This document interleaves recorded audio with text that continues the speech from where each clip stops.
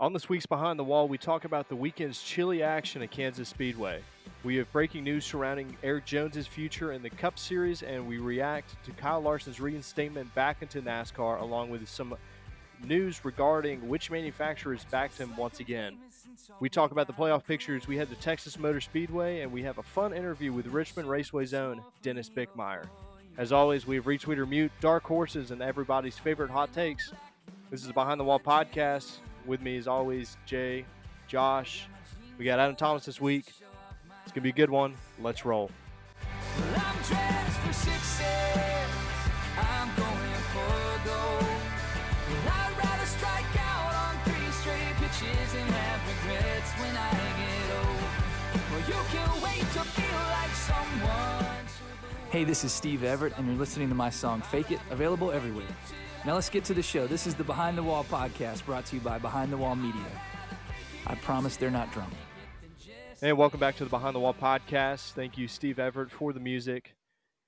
Looked like it was a cold weekend at Kansas. I was surprised when I tuned in on Sunday to see everyone wearing jackets. So I looked up the temperature and saw that at race start is about 43 degrees, which is way too cold to be racing in. I don't know if I'd want to watch a race in that cold. That's fine for football, but I feel like for NASCAR, you need to be in the 70s or above.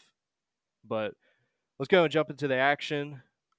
Joey Logano held off Kevin Harvick, which was surprising, but not surprising with the package at the same time. But overall, great race. All the cars hung together, did what the package was supposed to do. What did y'all think about the race? Yeah, that was the first thing I was going to bring up was the package, Not really a huge fan of the high downforce package, but overall, I thought it was a good race. Near the end, Joey kept upsetting me, blocking all the runs Kevin had. Once he got close to him, it was like a giant balloon was between each car, and it just stalled out his run completely and could just never get to the back bumper and never make the end of the race exciting. But, yeah, it is what it is. Joey on to the Final Four, headed to Phoenix. We'll see what happens this upcoming week. But, yeah, thought it was a good race overall. Yeah, the restarts were great. A lot of side-by-side action, 3 wide, stuff like that. Kind of had some runs, a little reminiscent of like super speedway racing. But towards the end of the race, passing was impossible. The leader just creates a wall of air that not even a faster car can't even like overcome. So I think the package is, in some ways, it's effective. In other ways, it's broken. So we'll see. It seems like it's not going to change, if at all, for next year. So we'll see how the next-gen car can overcome this. I think NASCAR needs to get away from high downforce and get away from the dependence on splitters and spoilers. But it was a pretty good race overall. I thought the beginning was definitely pretty good. Like you said, again, with the restarts. And even towards the end of the race, it was still definitely a little exciting seeing if Kevin Harvick could chase down Joey. But the fact that he never really caught him, or at least got to his side, I feel like just made things not as enjoyable. But overall, it was a solid race, I guess. I think with the package and how it is, I think they should have kept it how it was when they ran it for the All-Star race back in the back a couple of years ago at Charlotte with the restrictor plates at the time, and then the other body modifications or whatever you want to call it. The package they had, I think that was peak intermediate racing right there.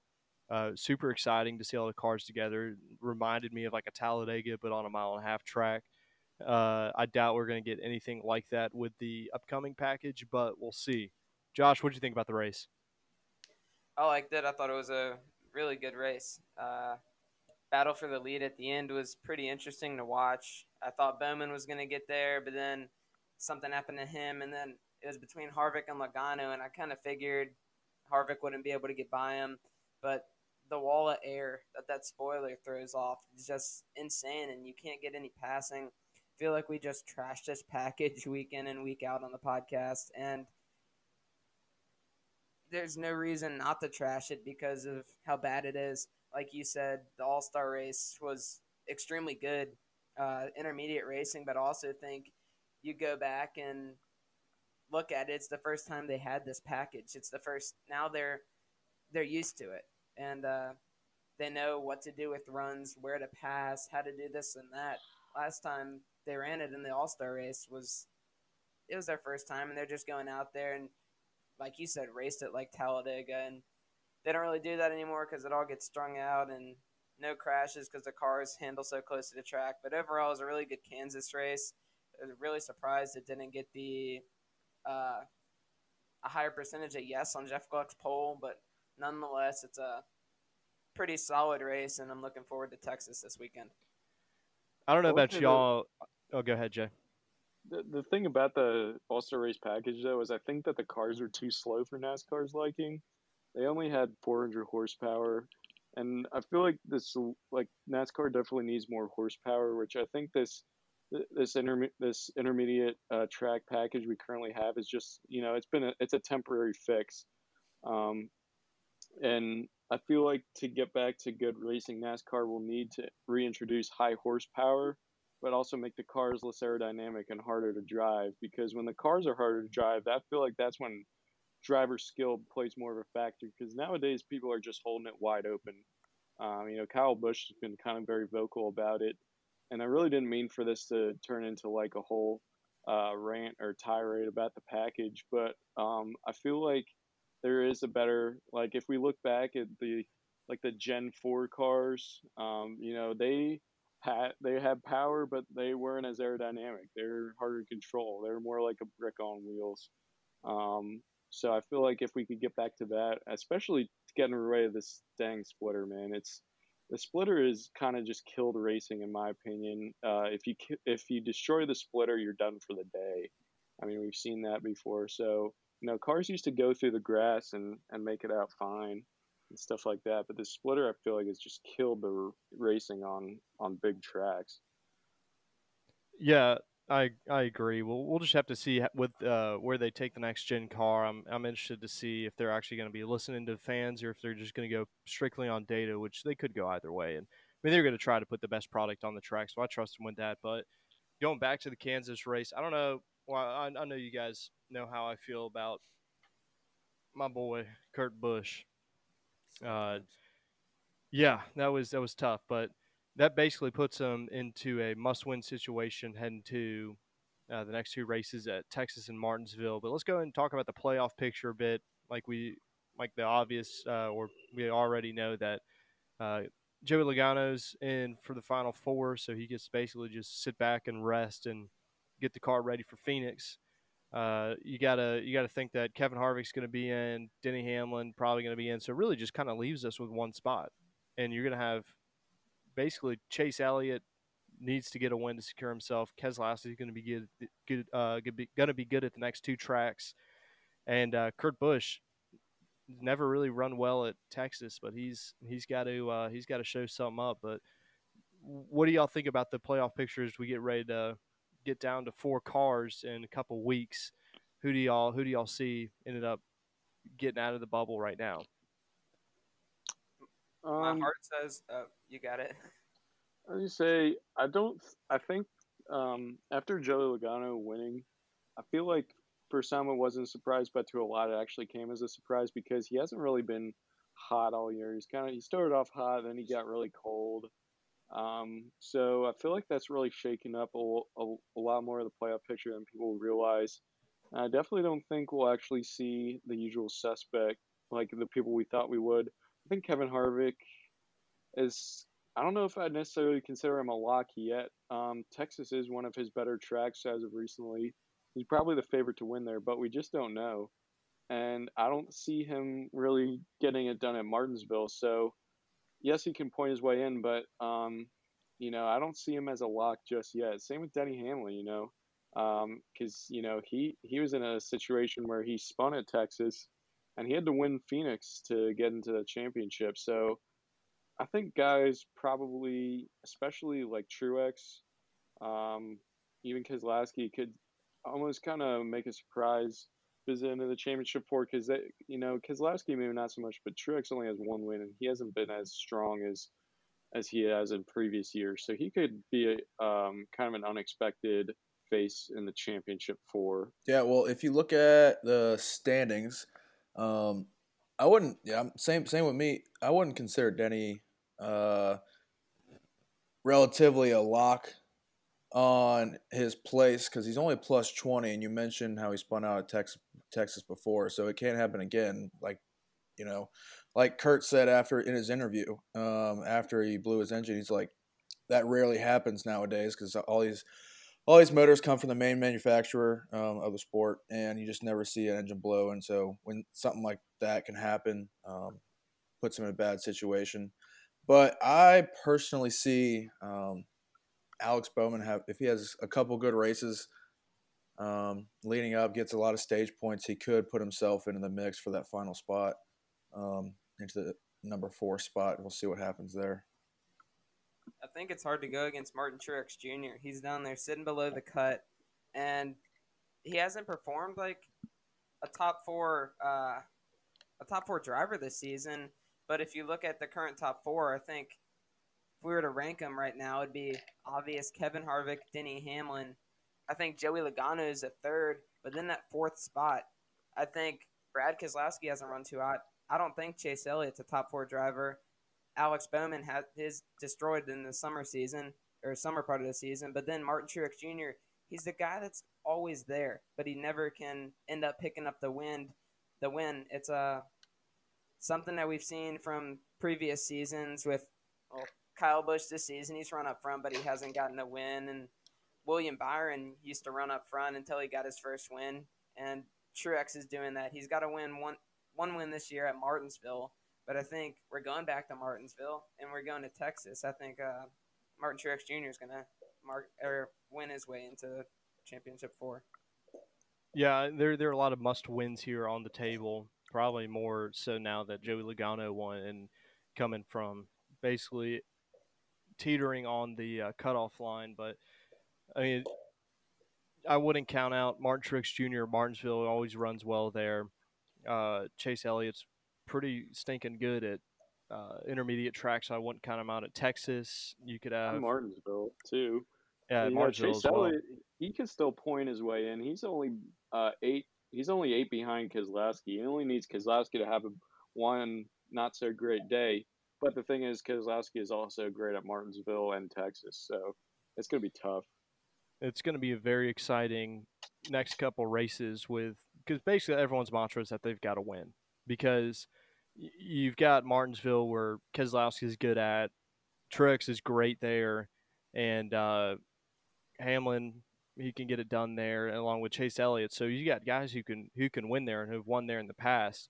So Texas is going to be a pivotal race for people staying out of the must-win column. But let's go and jump into our next topic. A lot of silly season news this week. Erik Jones, as of this morning, actually, Richard Petty Motorsports announced that he will be taking over the 43 car next year.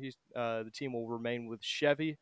Don't know about sponsors yet, but you got to think they're going to have Worldwide Technologies, Victory Junction, and Craftsman on the car with other sponsors probably to come.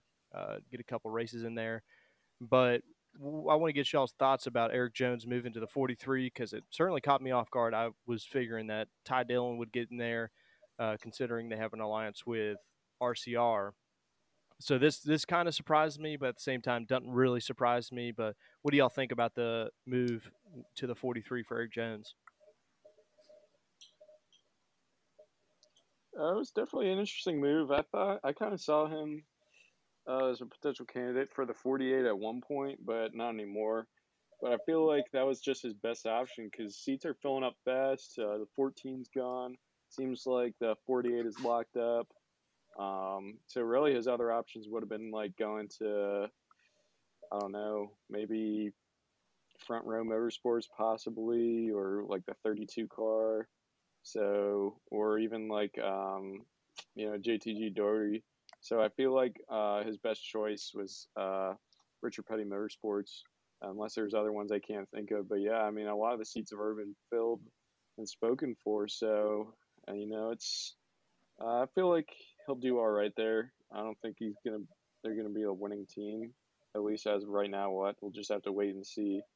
But I'm glad he's still in the sport just because I hate seeing talent leave, but I've never really been a huge Eric Jones fan to begin with. Same here. I'm just not as high and excited about him as other people, but I mean, there's always room to change people's perception with some wins. So we'll see. We'll have to see what he does in the 43. But I want to get y'all's thoughts, Adam and Josh.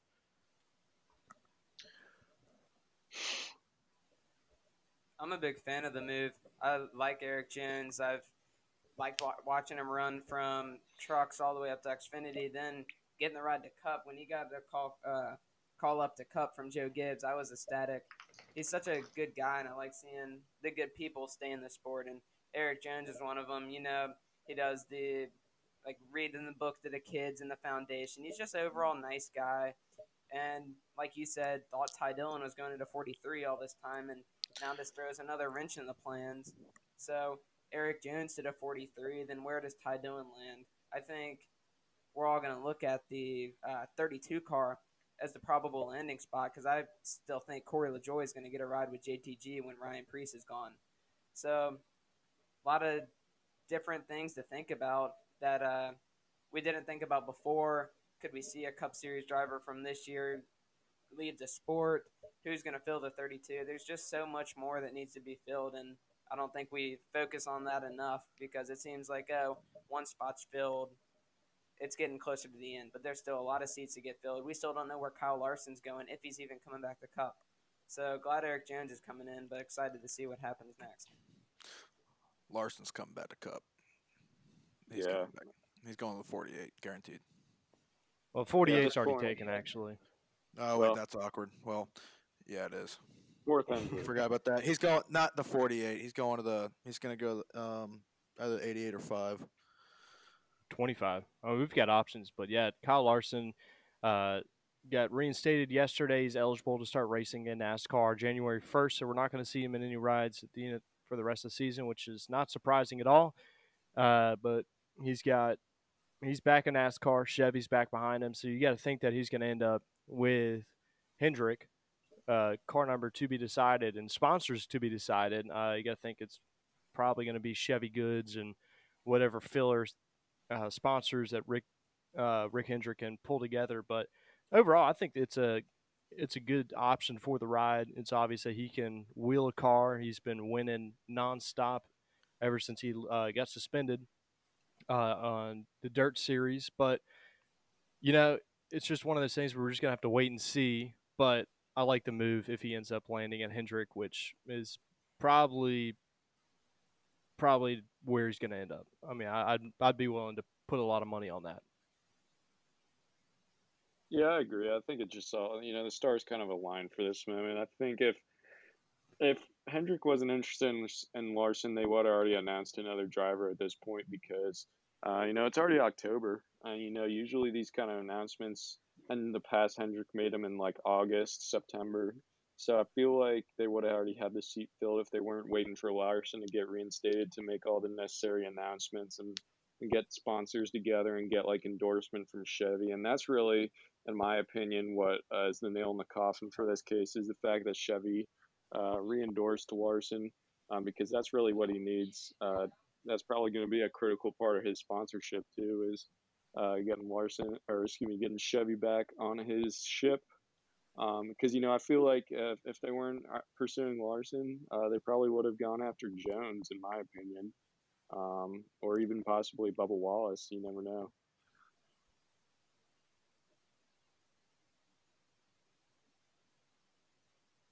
Josh, what do you think about Kyle Larson?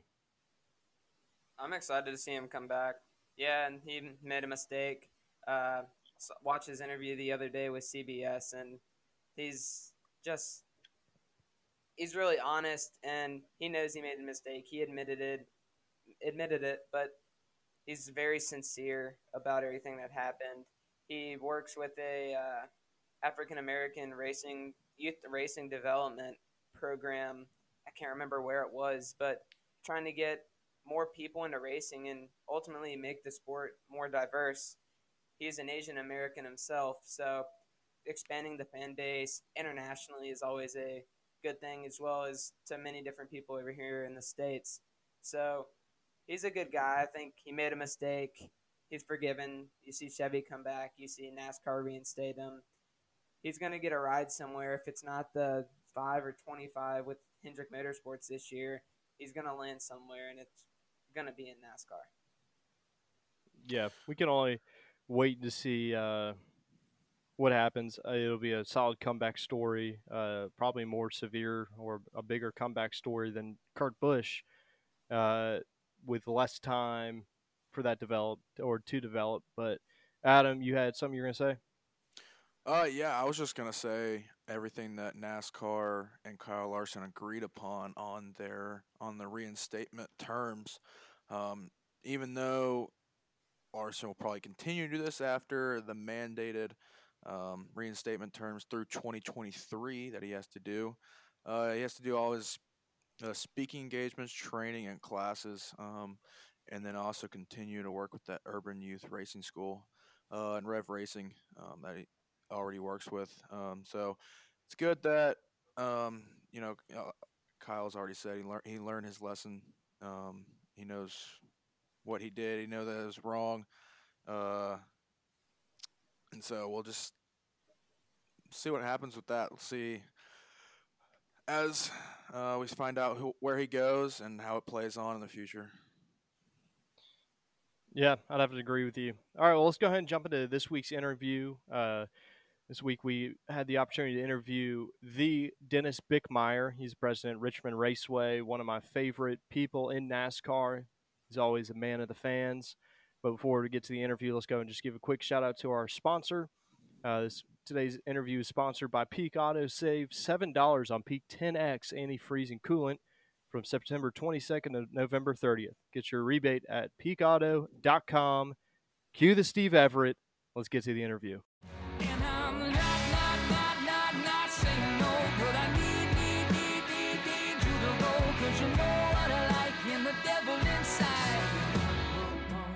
One more time. All right, in this week's interview, we have the president of Richmond Raceway, the Dennis Bickmeyer. If you guys remember, a couple weeks ago, we had a episode named The Dennis Bickmeyer Show, just talking about him, hyping him up, but it's really good to finally get him on the podcast. Dennis, great to have you out. Well, I appreciate that. Thank you.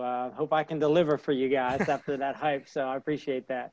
Yeah, so let's go ahead and just start with what got you involved in NASCAR and what steps led you to becoming president of Richmond Raceway.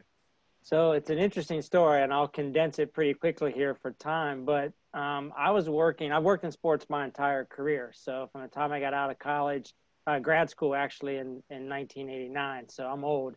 But I was working for the what was then the Anaheim Angels baseball team in Southern California, and Roger Penske built a brand new track. We know it today as Auto Club Speedway out in Fontana, and certainly they've made news here in the last few weeks as well with being reconfigured. But I was a friend of mine was the first public relations director there, and he called on some of his PR friends to just come out and volunteer to help him.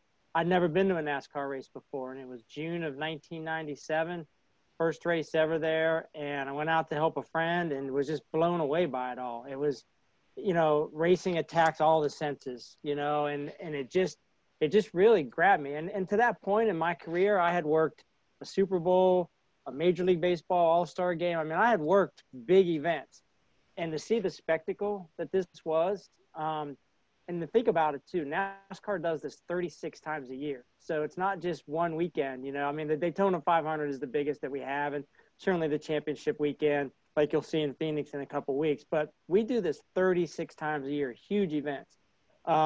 So it just really got me, and I continued to volunteer for him. And he got promoted within the Penske organization, and they brought me in as the PR director after him. And that kind of launched my motorsports career. I'm not a motorsports guy. I wasn't at that time. I am now. Certainly have the passion for it. But I just love the business of sports. To me, I feel like I can work in any sport because I love the business of sports. I like what this industry, what we do and how we do it. But I've been in motorsports, from California to Michigan as the vice president of sales and marketing, and then certainly here at Richmond, given this opportunity to lead this historic racetrack. So that's kind of the path in motorsports. But I'd been in sports my entire career. That's awesome. So just from following you over the years and interacting with you, a lot of people say that you're the best president in NASCAR for track. And I've certainly seen it with people. I know, don't know if you remember this, but the 5K back in 2017, we were sitting there waiting, and a couple campers had unveiled a banner like Dennis Bickmeyer, best president ever. Was there someone who was like a mentor to you that kind of instilled these practices that you continue to enact every year with just the fan engagement, all the different stuff that goes along with that, or what kind of instilled that practice in you? Yeah, it's there are so many people. I mean, the list is long, and we'd fill up this podcast. And thank you. You know, I appreciate our fans saying that. We've got some great track presidents, you know, throughout this country that do what I do as well. And that fan engagement piece is so important. I mean, without you guys, without the fans, you can lock up the gates and we all go away. I mean, everything, you guys are the heart and soul of what we do. And we certainly experienced that a couple of weeks ago with not having fans here for the races. I mean, it's the oddest thing I've ever done in my career. And we missed that energy that the fans bring to our race events. But going back to your question, I mean, Roger Penske, I think first and foremost, everyone listening knows his impact on motorsports. But just to see him day to day, how he handles his business and how he puts customers first. And he does that with his car dealerships. He does that with Penske Truck Leasing. I mean, any of his companies, he puts the consumer first. And then a couple other people. I mean, I worked with Gillian Zucker at California. Gillian, I mean, she interacted with the fans really nonstop. She was the first one I saw who kind of set up her own email address to get fan feedback and focus groups. So, you know, that, and then, and she's now with the Los Angeles Clippers. And Roger Curtis, who led Michigan, who took me from California to Michigan with him. And again, just kind of seeing his interaction, you know, he would go out and visit people nonstop, you know, from the time that the campers moved in to the time that they moved out, he was with them. So I kind of take a little bit of, you know, pieces and parts from everyone that I worked with. And so much of it goes back to how they handle their day to day, you know, go to work attitude, and then certainly what they do to with the staff here to keep them motivated. And then certainly with our I don't like calling them customers. I mean, they're fans, you know, they're really, you know, a big part of what we do. So a couple weeks back, we spoke with Bob Pockrass and asked them a question: what was the future of NASCAR? And so I want to ask you a similar question, but more specifically, what's the future of Richmond Raceway? Yeah, I think you're seeing, you know, some of it here over the last couple of years where the facilities evolved a little bit with some modernization. You know, we're celebrating our 75th anniversary of being Richmond Raceway, or being a racetrack in this location. It's obviously had a couple of names and gone through a couple of reconfigurations as well. I tell everyone, you know, when I got here, you know, my job is to get it ready for the next 75 years. And I think you've seen a little bit of that, where we've been able to, you know, working with our corporate office to infuse some capital to update and modernize the facility a little bit. But there's a fine line there too. And, you know, being 75 years old, you still want to maintain some of that old school charm. You know, us, Darlington, Martinsville, the three oldest tracks in NASCAR, you still want to have kind of that old school feel as well. But certainly fans, what they want from an experience has changed and will continue to evolve, and you got to be able to address those needs. So again, your original question, what's the future? I think you'll continue to see some update and modernization of the facility. You know, the two NASCAR races have been staples here for a long time. Our job is to continue to do everything we can to continue to have two races. You saw a big shakeup of the schedule this year. So, you know, we'll do everything that we can.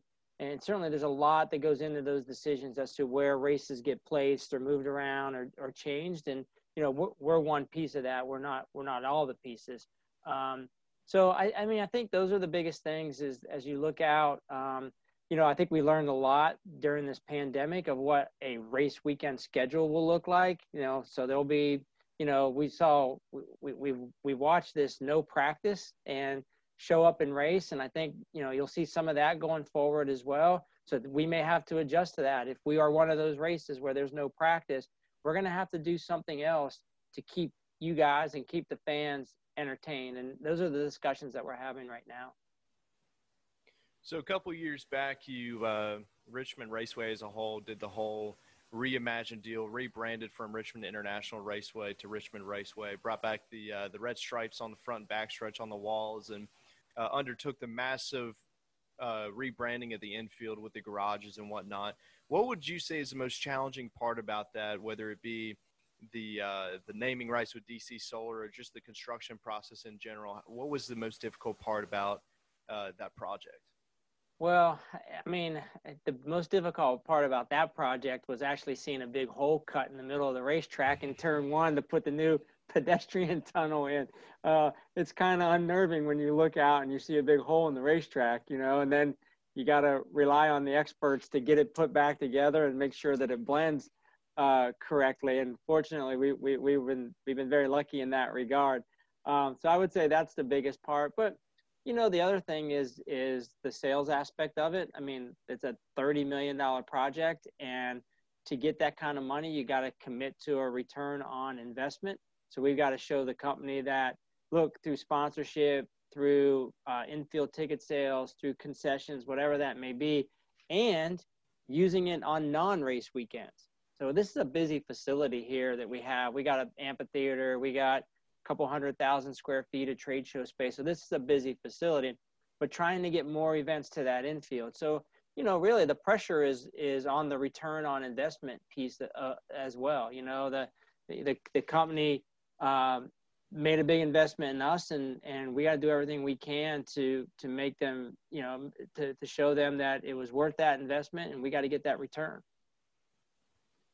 One thing I want to talk about too is, you kind of already touched on it, is what we're all having to deal with right now, COVID-19.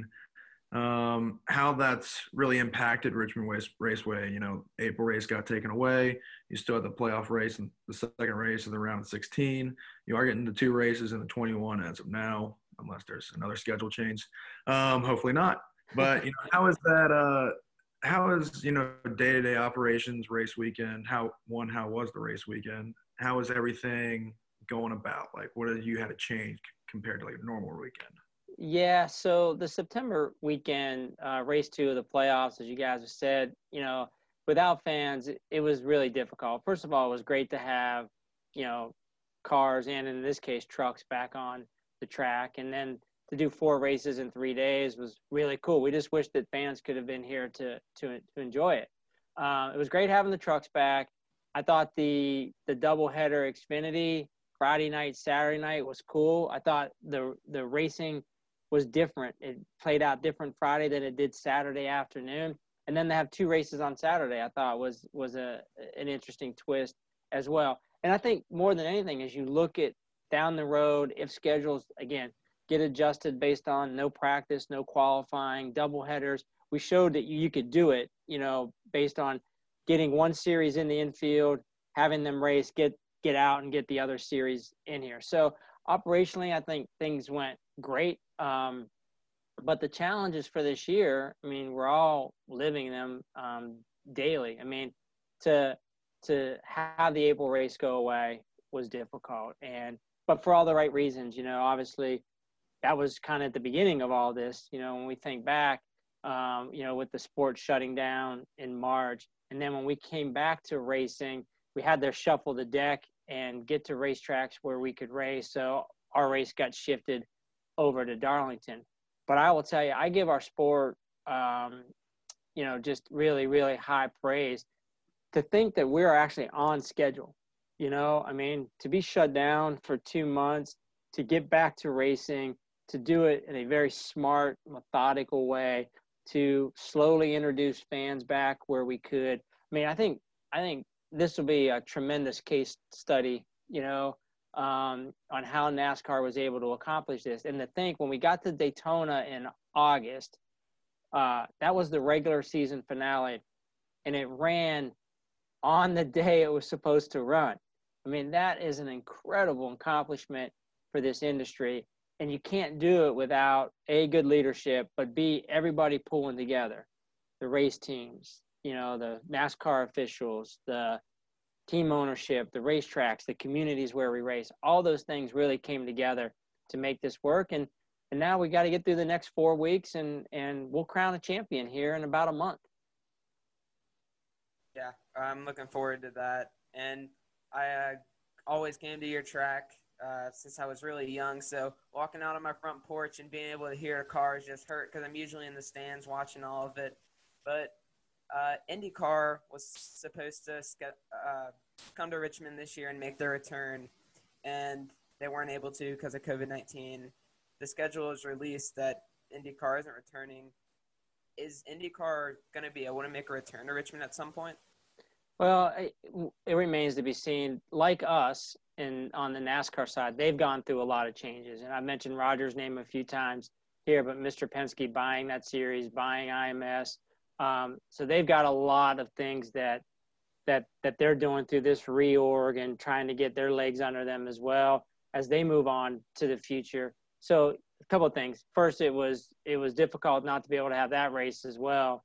You know, when we had them on the schedule, there were a lot of people excited about that, especially to be their only race up and down the Mid-Atlantic as well. It was important to them, certainly from a series standpoint. And then when that race wasn't able to happen because of the pandemic, and then with so many changes going on there, so many changes going on our side, we just couldn't get to a point where we could get something scheduled for 2021. And, you know, you never say never. I just don't know, you know, kind of where they're going to be in a couple of years or where we're going to be in a couple of years. I don't think you ever close the door on opportunities to talk to other series, to diversify the racing. But right now our focus is squarely on our 2 NASCAR races for 2021. All right, Dennis. Well, I appreciate your time today. And every week on the podcast, we finish it off by doing a hot take and a dark horse for the upcoming weekend. And we've gotten everyone that we've interviewed so far to weigh in on who they think will be a dark horse for the championship race, along with a hot take for the remainder of the season. So I'd love to hear what you're thinking. Well, when you're down to 8, there really aren't any dark horses here now because 8 goes to 4, and you're one of the 8 because you're really good. So, you know, there are some guys that have a little bit of a hill to climb. You know, I think that, you know, the Keselowski and Logano, I think they got to come out of the gate strong here in Kansas and not get further behind the 8 ball, really. So, I mean, let's you know, Harvick and Hamlin are just the years that they've had are phenomenal. So I think, you know, so many people have them penciled in to the next 2 spots. I think Chase Elliott moves into this round with some momentum coming off the Roval win. So I think for me, I'm kind of keeping my eyes on the 2 Penske guys, on Brad and Joey. And if they stumble in Kansas, it might be tough to get to that championship 4 in Phoenix. But look, I like the field. I think it's, again, you're one of the 8 for a reason. But man, Harvick and Hamlin, they've made it tough for 6 other drivers in some respects to get in there. Now, one last quick thing though. Harvick did not have the round 2 that I think anyone expected Harvick to have. So you guys are all shaking your head, and you know, so now you got to start thinking: is there a little bit of doubt amongst that team as to kind of where they are? The good thing is they racked up so many wins and bonus points and on and on and on that's helped them. But you know, it'll be an interesting storyline to watch, just because they didn't have a good round 2. So I'm not trying to skirt your answer. I just think it's tough to pick a dark horse out of these 8 for sure. All right. Well, Dennis, I really appreciate you coming out to speak with us, and we wish you luck up in the next year with you got your 2 dates, and we really hope they go well, and hopefully we'll have a packed house, another sold-out race at Richmond Raceway. But I appreciate you coming out, and we'll hope to speak to you soon. Yeah, anytime, guys. You know how to find me. So anything that's happening in the sport and you need a quick comment or something, don't hesitate to reach out. But appreciate you guys thinking of me. Thanks. Awesome. Thank you. And I'm not saying no, but I need you to know, 'cause you know I devil inside. Going west one more time. And that was our interview with the Dennis Bickmeyer. Make sure you go follow him on social media. He's definitely worth a follow, and you will fall in love with him as all of us have fallen in love with him. But thank you again, Dennis, for coming out. We definitely appreciate it, and we hope you have you on real soon. Let's go and jump into Dark Horse and hot takes for Texas Motor Speedway. But I'm going to add a third category here just because it's Texas, and Texas is known for its sweet barbecue. Along with your hot take and Dark Horse, let's get your premier side item to a pulled pork sandwich. Starting with you, Adam, Mr. Barbecue. Intriguing. All right, let's roll Dark Horse Alex Bowman. I'm going to roll with him. I was teetering between Chase Elliott and Alex Bowman, but I think Chase Elliott's a lot better at the intermediate tracks than Bowman's, but so we'll be able to see what happens there. Hot take for the week. Roll.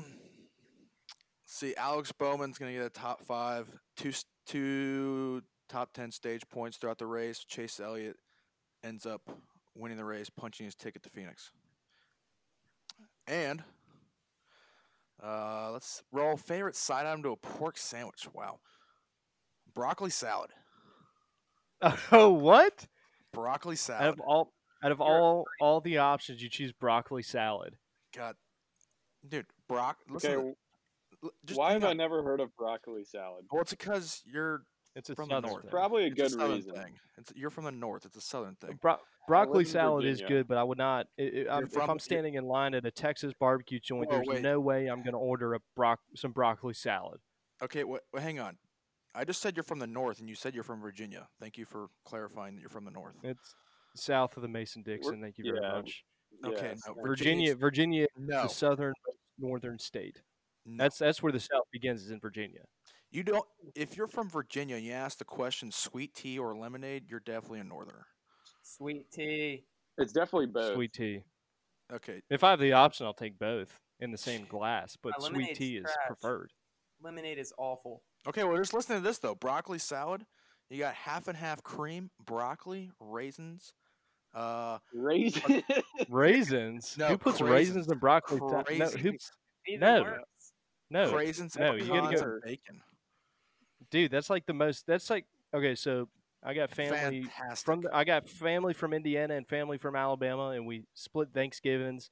I can usually expect for Thanksgiving when I'm with the Alabama family to get some good Southern cooking, the one that you feel like you need a triple bypass after eating. And when I eat Thanksgiving with my Indiana folk, I can expect craisins and pecans and salads and broccoli salad, but that's not Southern. So, Adam Thomas, you've ruined your reputation with barbecue. Good day to you, Jay. What you got for us? Intrigued. Yeah, so Texas, we're looking up at it, and honestly, I'm not going to give a hot take about Texas. I'm actually going to give a hot take that I may get a lot of flack for. But Kevin Harvick, my hot take: Kevin Harvick will not win another championship for the rest of his career. Whoa, love it. And it's just something about it. I feel like if he was destined to win another championship, he would have done it already. He had so many opportunities. For some reason, I just don't see him being the favorite. I feel like the competition is too stiff. Even though it's at Phoenix, I feel like drivers like Logano, Elliott, Hamlin, they could all beat him at Phoenix if they get the chance. So I don't know. So I might have to defend myself on Twitter for this later. Dark horses, I think Almirola. I don't know. I feel like he's a dark horse at this point because he's out of the playoffs, but he's you can never write him out, and he led laps here before last year and such like that. So I have a good feeling about Stuart Haas in general at Texas. And then on to the barbecue stuff. I'm definitely not going to be as controversial as Adam. There will be no craisins. There will be no spinach or broccoli or whatever. Pecans. Pecans. I'm just going to go with mac and cheese because no matter what, it slaps. I'm sorry. You can't not have mac and cheese with some barbecue. So Now, how do you there it like is, your mac plain and cheese? Simple. It's got How to do be you like? baked. Thank It's you. got to be Okay. baked. There it Yeah, is. I'm not really a fan of like the gooey mac and cheese. That doesn't really do it for me. If I wanted like cheese soup, I wouldn't. It's just not what I'm into. I like baked mac and cheese with like a little bit of like crumbs, like some like crunchy stuff on top. I don't know, like you know what I'm saying, but yeah, Some that's it. craisins and pecans on top of your mac and cheese. Absolutely not. That is a sin, punishable by death. Oh I my agree goodness! with All that. right, Josh, what you got for us? All right, so hot take. It's very hard to come up with a hot take because Texas is boring. But I'm gonna That's a stick. hot take right there. I'm gonna say that the winner of the race sweeps all 3 stages, and the winner I hope is Alex Bowman. But my dark horse is gonna be Austin Dillon. Won there in the spring, kind of self-explanatory. He's pretty solid. I think he's gonna run well again. Now He Barbie, actually won there in the summer. what'd you say? I said He he won in actually the won there summer. in the summer, but I forget that coronavirus happened. So we're like, I'm talking about spring. How could you forget that coronavirus happened? It's like that It big literally race. impacted our lives since March. It's like the spring races. I call them spring races, and they're like midsummer, but they're usually spring.